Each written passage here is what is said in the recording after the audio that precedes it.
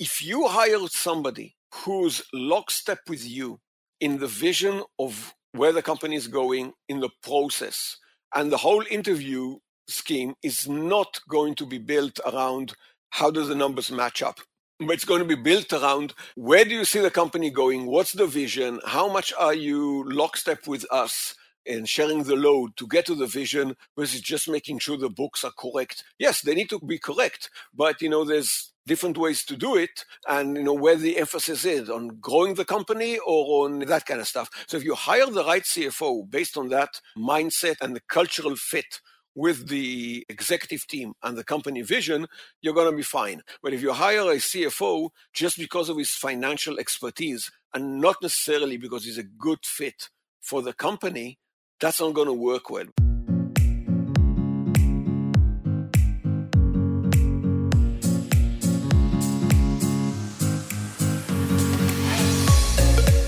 Hi, I'm Danny. And I'm Nicole. Welcome to the Spend Culture Stories podcast, where we explore the connection between company spending and culture. Join us as we dive deep into understanding the people, processes, and tools that make up spend as a whole, or what we call spend culture. Hi, everybody. Welcome to another episode of Spend Culture Stories. Today, we have a really special guest for everyone today. His name is Roy Stein, and he's the founder and CEO of BabbleBark. So BabbleBark is a comprehensive software platform with mobile applications, intelligent cloud analytics, and marketing tools that connects owners, their dogs, veterinarians, and vendors in a comprehensive and completely integrated solution. Now, Roy is also a serial entrepreneur and former executive in companies ranging in size from public corporations with thousands of employees to idea and seed stage startups. And so he has a proven track record in building businesses and turning a problem or company around. And, I'm a dog lover myself, so I definitely have a soft spot for CEOs who have founded, companies that have to do with pets. So I would like to welcome Roy, and thank you so much for being on the show. Thank you very much, Danny, and it's my pleasure and my honor. Yeah, for sure. So maybe we can start off right away with a little bit more about BabbleBark and how did you find the company and why the pet space? So the story behind founding the company, Bill, my business partner, and myself, we've been together for nearly 15 years.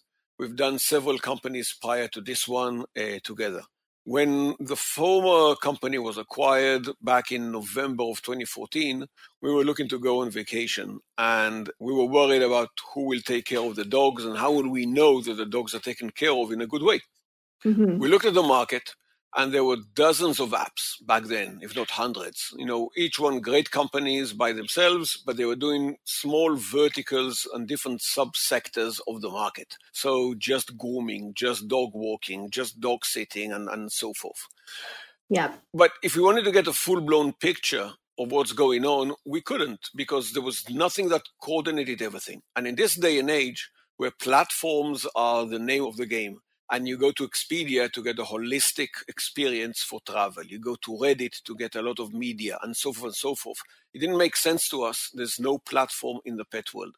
So we set out to build it. And that was the idea behind BabbleBark. And that developed to be the world's first holistic platform that concentrates and aggregates everybody and everything in the pet world in one place. We do not supply any single service ourselves. We're not veterinarians, we're not dog walkers, we're not groomers, we're not pet stores. But we enable all of the service providers to play nice together in one platform so that they can share data. The pet parent has a one-stop shop, exactly like you go on Expedia to book a flight on, United or Air Canada or JetBlue or whomever. And then you also have your hotel of choice out of anyone offered over there and your rental car of choice and so forth. You go the same on BabbleBark, where you can connect to your vet, to your groomer, to your pet parent, to your trainer, to your pet store, with the food of your choice, with the medications that you need, everything in one place. That's awesome. Yeah, I can see why this would be something really hard for pet owners to do. You have to really make sure you trust the places that you're evaluating, make sure that the vendors are ones that you would trust them with the pet. So I think having one place to access all of the needs is such a smart idea. Thank you. Yeah. So I know you've also started other companies besides BabbleBark and also obviously held some key roles in other companies. So maybe if you can tell me a little bit more about what was life before BabbleBark. It wasn't your first rodeo, right? So what have you learned from founding those companies? I'll tell you that both Bill and I, we started our careers in large multi-billion-dollar organizations. Mm-hmm. And then we moved to the startup world. And I would say the biggest difference between being in corporate America versus being in startups is that in the big corporate world, if you go outside the line and you think outside the box, you're going to get slapped. But in the startup world, if you don't go outside the line and if you don't think outside of the box, you're going to get slapped. So it's a very, it's completely contradictory one to the other. And that's what we love about the startups, because if you have that kind of bug of trying to do something new, of thinking outside the box, of challenging the envelope, of not being afraid to fall, startups is the way to go. In the other companies, we did 3 startups prior to this. The first one we didn't found, we were employees in that, but we joined very, very early on. It went from 29 employees to a height of 500 employees, and it ended up being sold to a larger organization. That was our first startup kind of foray, and we learned a lot about how startups work, what not to do. We learned a lot what not to do and what to do. And then we founded 2 other companies. One was sold, one didn't make it, but, not a bad roadmap as, background as stuff go. And what I can say is what we learned along the way is 2 golden rules, in my opinion. The first one is not to be blinded by the love of the product or the idea. We need to keep an eye on the market. We need to keep a very keen ear and listen to what the market is telling us. We need to pivot or adapt or whatever to whatever the market is telling us. If you're too obsessed with your own product and idea and you don't listen to what the market is telling you, you're not going to survive, because your idea is yours. It's great, but it's not necessarily what people are willing to buy and pay for. So that's kind of the first thing we learned. The second one that we learned is that we're not rich enough to pay cheap. By that, I mean hire people by talent, don't hire by cost. If a top-notch, let's say system architect. If a top-notch system architect costs you a couple of $100,000 a year, take it. If you're going to go cheap and, take somebody for $150,000 or $140,000 or whatever, as for the sake of example, you might save, you think, several tens of thousands of dollars. You're going to pay twice because the product is going to be way more buggy and the time to market is going to be way longer and the issues along the way are going to be way harder to solve. So when you don't have a lot of money, don't be cheap, because you're going to end up paying twice. That's really, really good advice. And I think a lot of startup founders in the beginning, they try to start small, right? They try to make sure that they're saving on costs. But I think, as you mentioned, personnel is one of the things it will take your company really far and from 0 to 1. And I love how you mentioned not being too attached to the product, because I think that's something that a lot of people end up getting lost in, where they think it's the greatest idea in the world, but if there's no need for it, then, what's the point, right? Exactly. Yeah. And how many team members do you have right now at BabbleBark? 16. We are a work-from-home company. We have 16 employees across 12 states in the United States, from New Hampshire and Massachusetts all the way down to New Orleans, from Texas to Colorado and, Kansas, Missouri, Washington State, across the U.S. So you guys are already used to the work from home culture, even regardless of the pandemic. For the last 10 years. I find that 2 reasons why we're doing it. First of all, it's a lot cheaper than having an office. Yeah. Secondly, and more importantly, it allows you to hire people by talent and not by geography. In any place that you want to set up a shop, Toronto, Vancouver, Washington, San Francisco, Boston, wherever, you're basically limited by the people who are in that geography and by your competition, the other companies that are hiring in that location. If Amazon opens up a local shop in your area, you're in trouble because you can't compete with their prices and they're going to take all the good people. So by the fact that we are hiring, working from home, it doesn't matter where that person is. If they live in Texas, in Missouri, in Silicon Valley, or in the middle of New York, If that person meets the culture of the company and meets the talent request of the company, we're able to hire them because there's no limitation. And in today's day and age, with all of the online tools like Slack and Zoom and so forth, you really don't need to have an office because people can interact just as well and whiteboard just as well over virtual systems. Yeah, I love that. And I think this whole coronavirus situation is really opening a lot of founders' eyes to that, especially the more traditional ones, right? Where they think you got to go into the office to get stuff done. But now they're realizing that it's still just as productive and innovative. Yep, exactly. I mean, I think it was Twitter that announced last week that they are going to extend the work from home for the time being, and they're giving $1,000, I believe, if I remember the article, $1,000 to every employee to buy their home station and stuff like that. But they're extending the work from home and not going back to the campus. I love that. That's so forward thinking. I think that's really the future of where everybody's going to start going towards. Yes. As this is a podcast that, focuses on the stories and intricacies when people, spending, and organizations meet, I'm really curious on hearing your fundraising story. Obviously, the first round of funding is always something that's very hard for a lot of founders. So can you tell me a little bit more about your $9.5 million raised and how you got there? Yeah, we did that over 2 rounds, seed and A, and it's all from angels, high net worth individuals, and family offices. So we started out in a very classic way with a convertible note, way back when in 2016, because the company didn't really have a market value. And instead of getting into a lot of back and forth between investors and us about is the company worth 3 million or 5 million or 4.1 million or whatever, we put together a convertible note. We wanted to raise a small amount of money, and we said several hundreds of thousands of dollars, and we said we're going to give you a 20% discount on the value of the shares in the first round that will happen, and we capped the note at a certain valuation. So the initial investors who took the highest risk of all had a predefined cap on the value of the company plus a discount. So that's how we got our first several hundreds of thousands of dollars. And then about 7-8 months later, when we had a proof of concept and we had people already willing to use it, all that kind of stuff, we raised the Series Seed based on angels. And we went to the same high net worth individuals who gave us the initial convertible note. And, through them, we expanded the network of their friends and people they knew.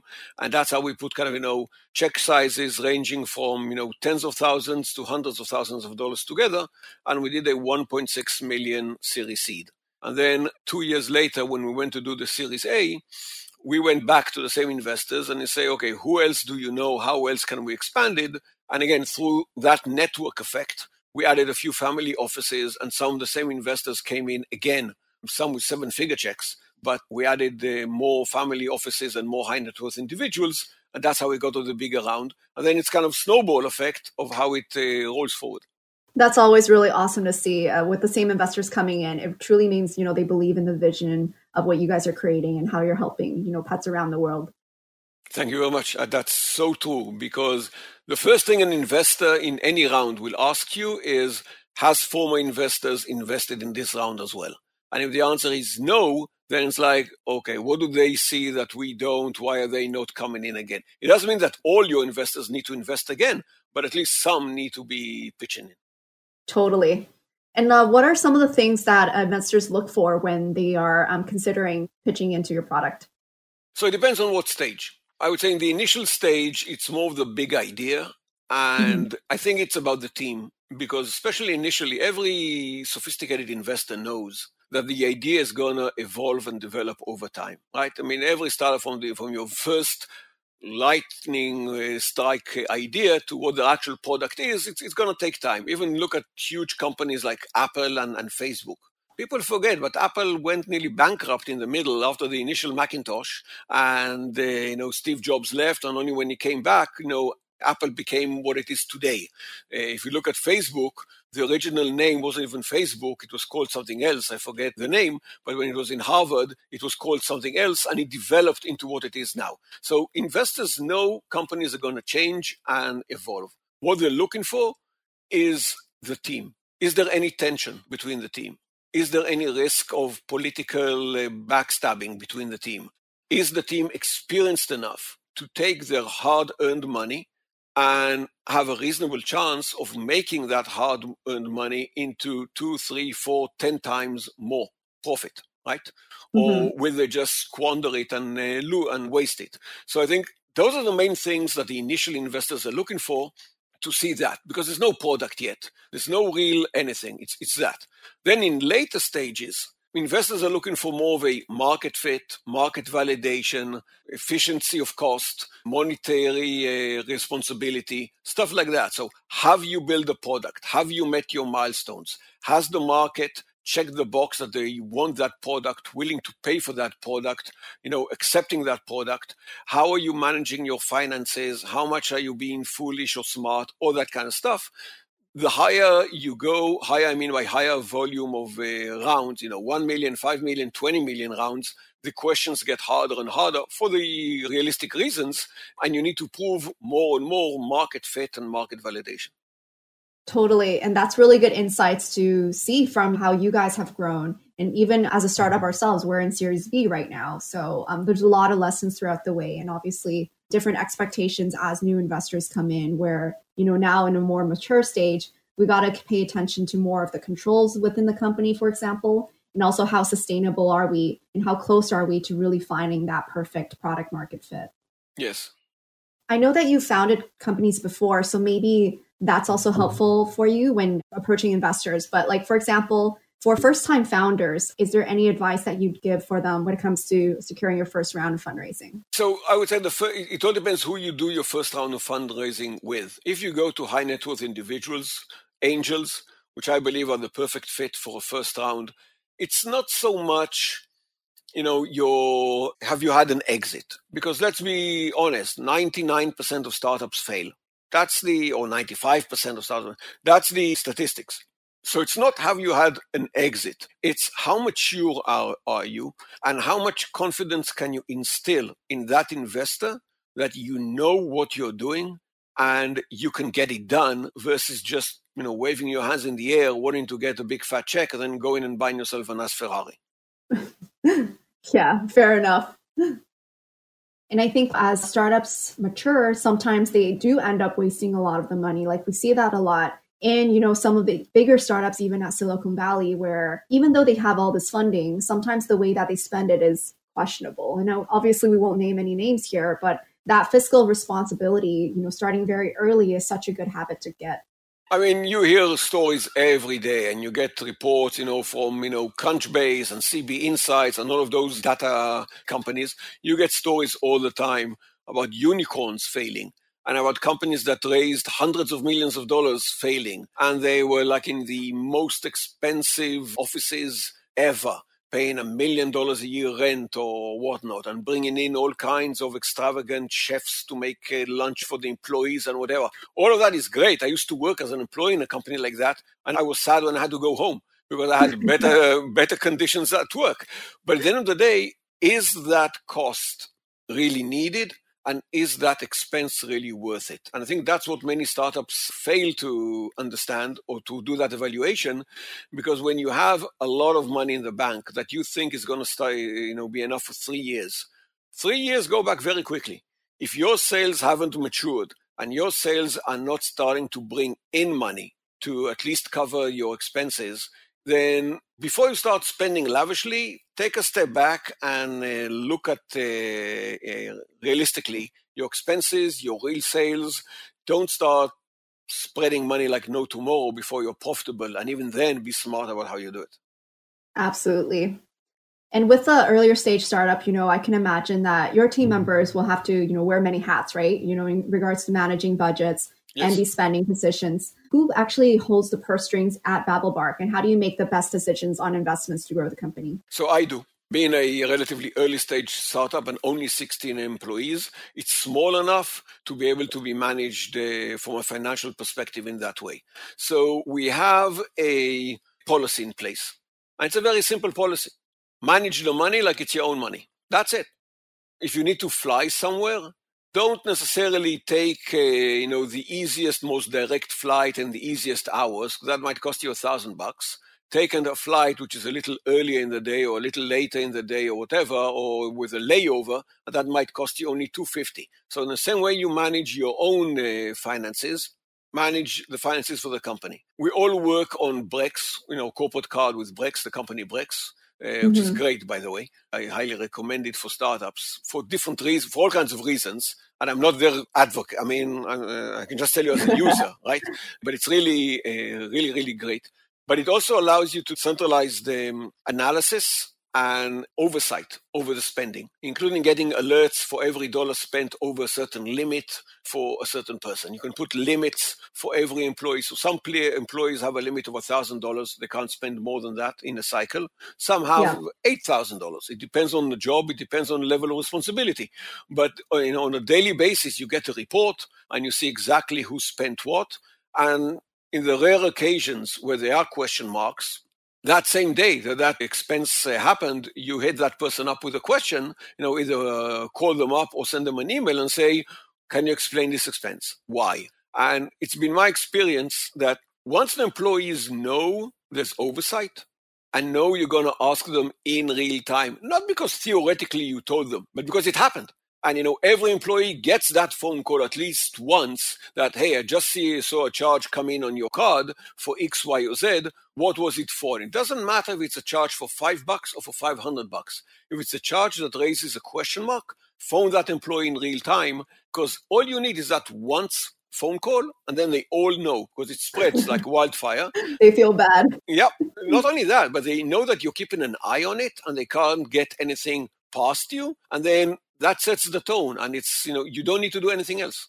You won't get into problematic situations if people will know in advance there's, a guideline and a limit, and you're watching. Yeah, making people feel responsible. And that, they also are a key member of the organization that contributes to what we call, the spend culture, right? The attitudes and the mindset on why, you want to make financial decisions on behalf of the company. Because really, only when you make the right financial decisions can you actually scale. So it really takes every single team member to understand this. Exactly. I mean, it's like robbing Peter to pay Paul. I mean, the company has a certain amount of money in the bank. You can fly business, and then I'll have to fire you in 3 months because I'll be out of budget, out of money. Or you can fly coach, and then we have enough for 6 months. That's a simple analogy. And in a small startup, people get it. They understand. Yeah, that's also going back to your point, right? Like that's why you hire for, how they fit within the company and the culture too. That's the number one thing. Number one thing. Yeah, absolutely. I totally agree with you, by the way. I'm just curious, how would you describe the current spend culture of BabbleBark as it stands right now, being a smaller team? And as a company grows, how do you think this will really change? And what processes will you have to change as a CEO? So I think at the moment we are at the end of the cheap phase and the beginning of the responsible phase, okay? Like I gave the flight example. Don't fly when it's convenient, fly when it's cheap. And if it means you're going to be sitting 3 hours in an airport in a layover, tough luck. Go sit 3 hours in a layover. And people understand that because of the stage we're at. As we grow and move forward and have more money, then, it becomes more of a responsible expense versus a cheap expense. By that, right. I mean, take a direct flight, not necessarily the $1,200 one. You can take only the $900 one, but take a direct flight. Don't, bum out for 3 hours in a airport, but have it in a layover. But, take it. That's an example, right? But in the same analogy, other stuff as well. So at the moment, we use a certain level of Slack. We use a certain level of different platforms out there, right? And sometimes we need to do workarounds because we have the cheaper version, right? That doesn't have all the features and all the tips and tricks. As we become more financially stable, then you can start using the higher end platforms that can give you a lot more and make your life more efficient, even though they're more expensive to use. Yeah, absolutely. I think it goes back to, what you mentioned earlier in our conversation, know why, you're doing it, right? Knowing why, how it contributes to the company instead of just doing it just because it makes sense, where you think it makes sense. Exactly. And that goes back to hiring, because if you have a team that everybody understands what they're in for, if you have periodic meetings, we have a meeting every 4 weeks for all employees where we put all the cards on the table. So people understand exactly where we are, what's working, what's not, what has, need to be changed, what doesn't. So the whole team feels under the bearing the load, together in one place. It's not like, oh, I'm in the back end, I have no idea what's going on in the front end, and I don't care kind of stuff. So if you hire the right people and you treat them in that kind of way, as grown-ups, as responsible, the return is, you just can't, it's not even countable. And they'll grow with the company too, right? Like they can grow into key leadership roles that will take the company to the next level. Exactly. So this is more also on the people side of organizations. As a CEO and founder, when do you think is the right time to maybe bring in like a head of finance to lead the function of accounting and, the strategic side of the finance strategy? I think it's when it's getting to be too big for me to handle myself, because the finances is the CEO's responsibility. Even with a CFO, it's still the CEO's responsibility. So today I use automated tools like QuickBooks and others in order to manage the finances. The moment it becomes too much of a burden on other responsibilities, and I need to spend too much time on it, or it gets to be too complex that I cannot do it myself, right at the point then I need to hire somebody else who can do it. It could be an outside bookkeeper, accounts receivable, full-time CFO, money coming in, company, we have accounts payable, but it's money going out. We have, a lot of balance sheets. So we're using a CPA and all of that kind of stuff, but it's getting to a point where we need to bring somebody in to be more of a strategic financial thinker than just, bookkeeping and CPA. And how do you think, like a CFO role or a head of finance role can work well with the CEO to make sure that, you guys are working together to make the right decisions? I go back to the talent answer from earlier. If you find the right person, if that CFO, because all types of CFOs out there, right? I've seen, people who are really connected to the vision of the company, while people who are really connected to the books, so to speak. Right? Yeah. So it all depends on if you hire somebody who's lockstep with you in the vision of where the company is going, in the process, and the whole interview scheme is not going to be built around how do the numbers match up, but it's going to be built around where do you see the company going, what's the vision, how much are you lockstep with us and sharing the load to get to the vision versus just making sure the books are correct. Yes, they need to be correct, but there's different ways to do it, and where the emphasis is on growing the company or on that kind of stuff. So if you hire the right CFO based on that mindset and the cultural fit with the executive team and the company vision, you're going to be fine. But if you hire a CFO just because of his financial expertise and not necessarily because he's a good fit for the company, that's not going to work well, because especially in the CFO position, the variety is so huge and people's mindsets are so huge from based on their background, if it's, retail or software, if it's SaaS or it's this or that, if it's, subscription-based selling, classic SaaS, or if it's one-time selling of a product. The whole mindset of the CFO about what the company needs to do and how it needs to be designed is so very different from one to the other. You need to find the right fit. Yeah.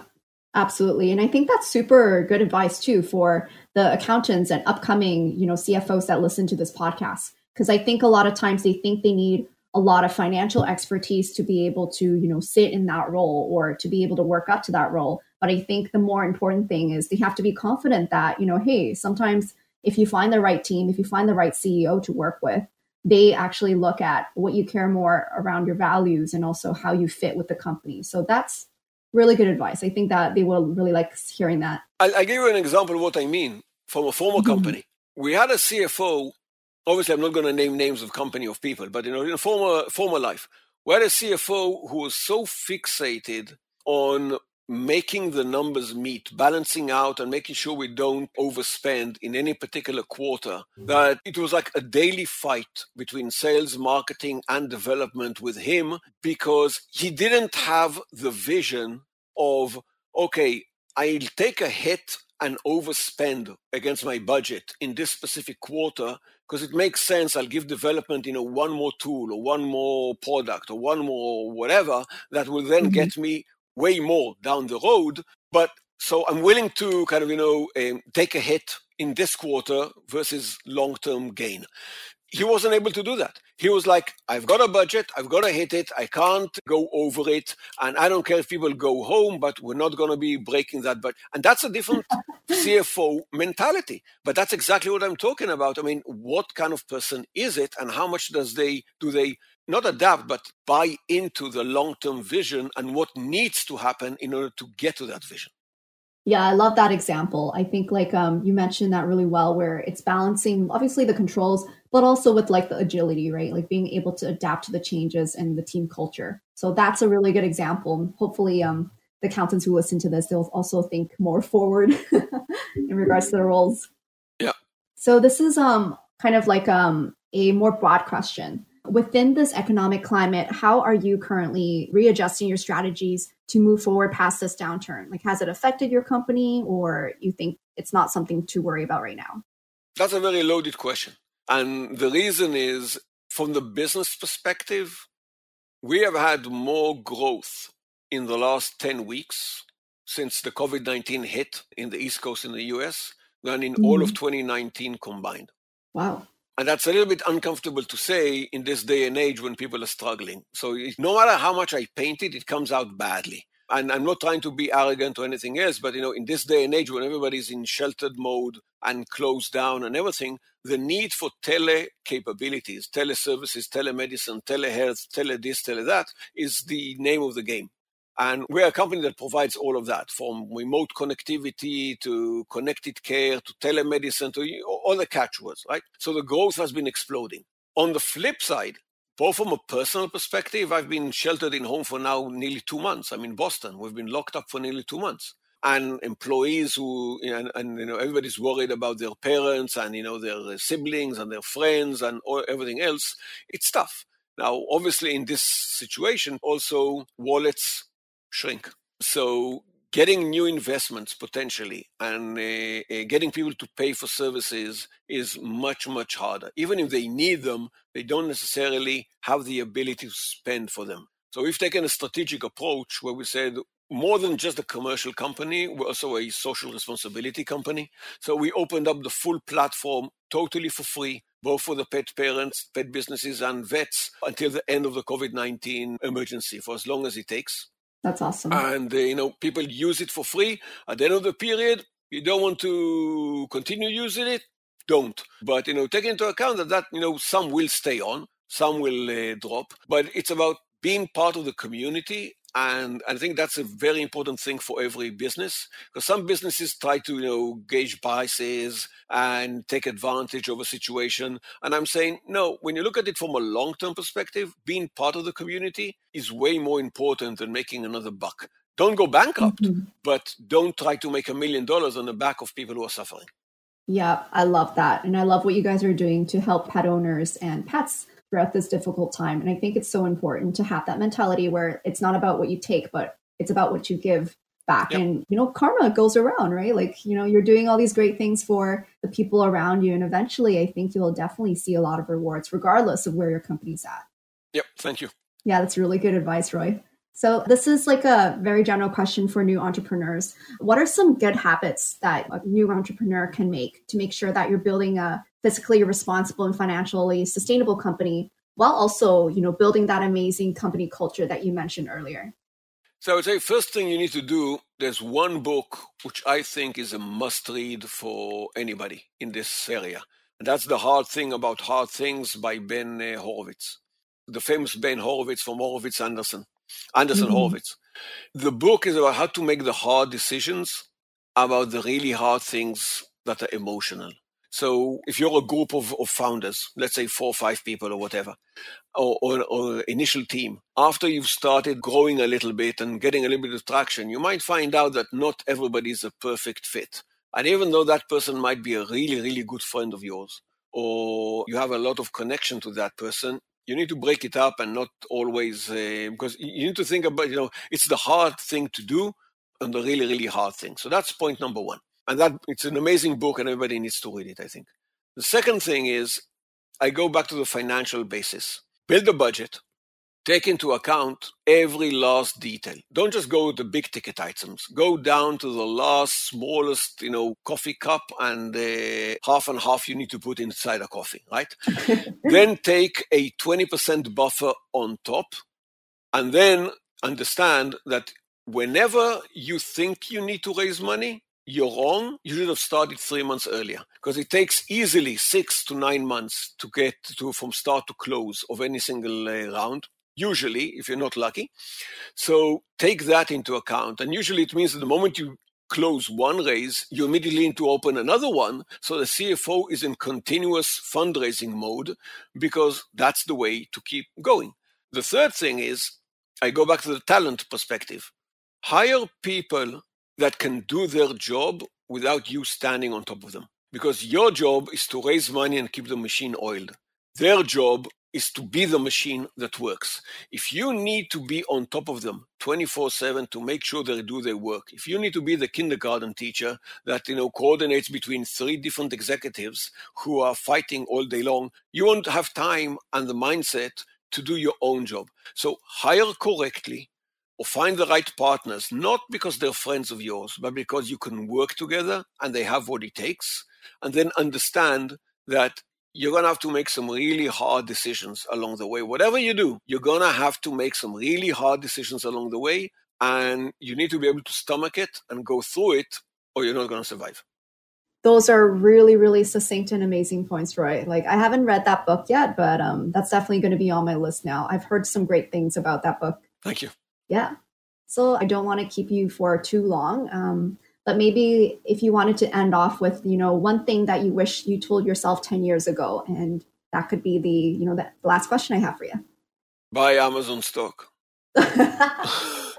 If I would have bought it 10 years ago, it was, $1 a unit. Now it's like over $1,000 a unit. Just think, buy Amazon stock. That's so crazy. That's the thing where, looking back 10 years ago, some of the companies that we look up to right now weren't even born yet. So who knows in that next 10 years? Apple was in bankruptcy. Yeah. Apple was bankrupt, right? Yeah. So you never know. Even right now, a lot of companies are crash and burning, but also within this time, I feel like we're going to get a lot of really great innovations that are going to be setting the forefront of 10 years later. I'll tell you what's crazy. I live in Boston. I work in Boston. There's still people around here in the VC world that are proud of the fact that they said no to investing in Facebook and Twitter, which was started here in, Harvard and that kind of stuff. It's like, how has that worked out for you? But it's, 10 years ago, they would probably have made a different decision. Yeah. Fair enough, right? They wouldn't have had the foresight. VCs think that they know what's the market's going towards, but sometimes it's also luck too. It's all about luck. Look, at the end of the day, 99% of startups fail.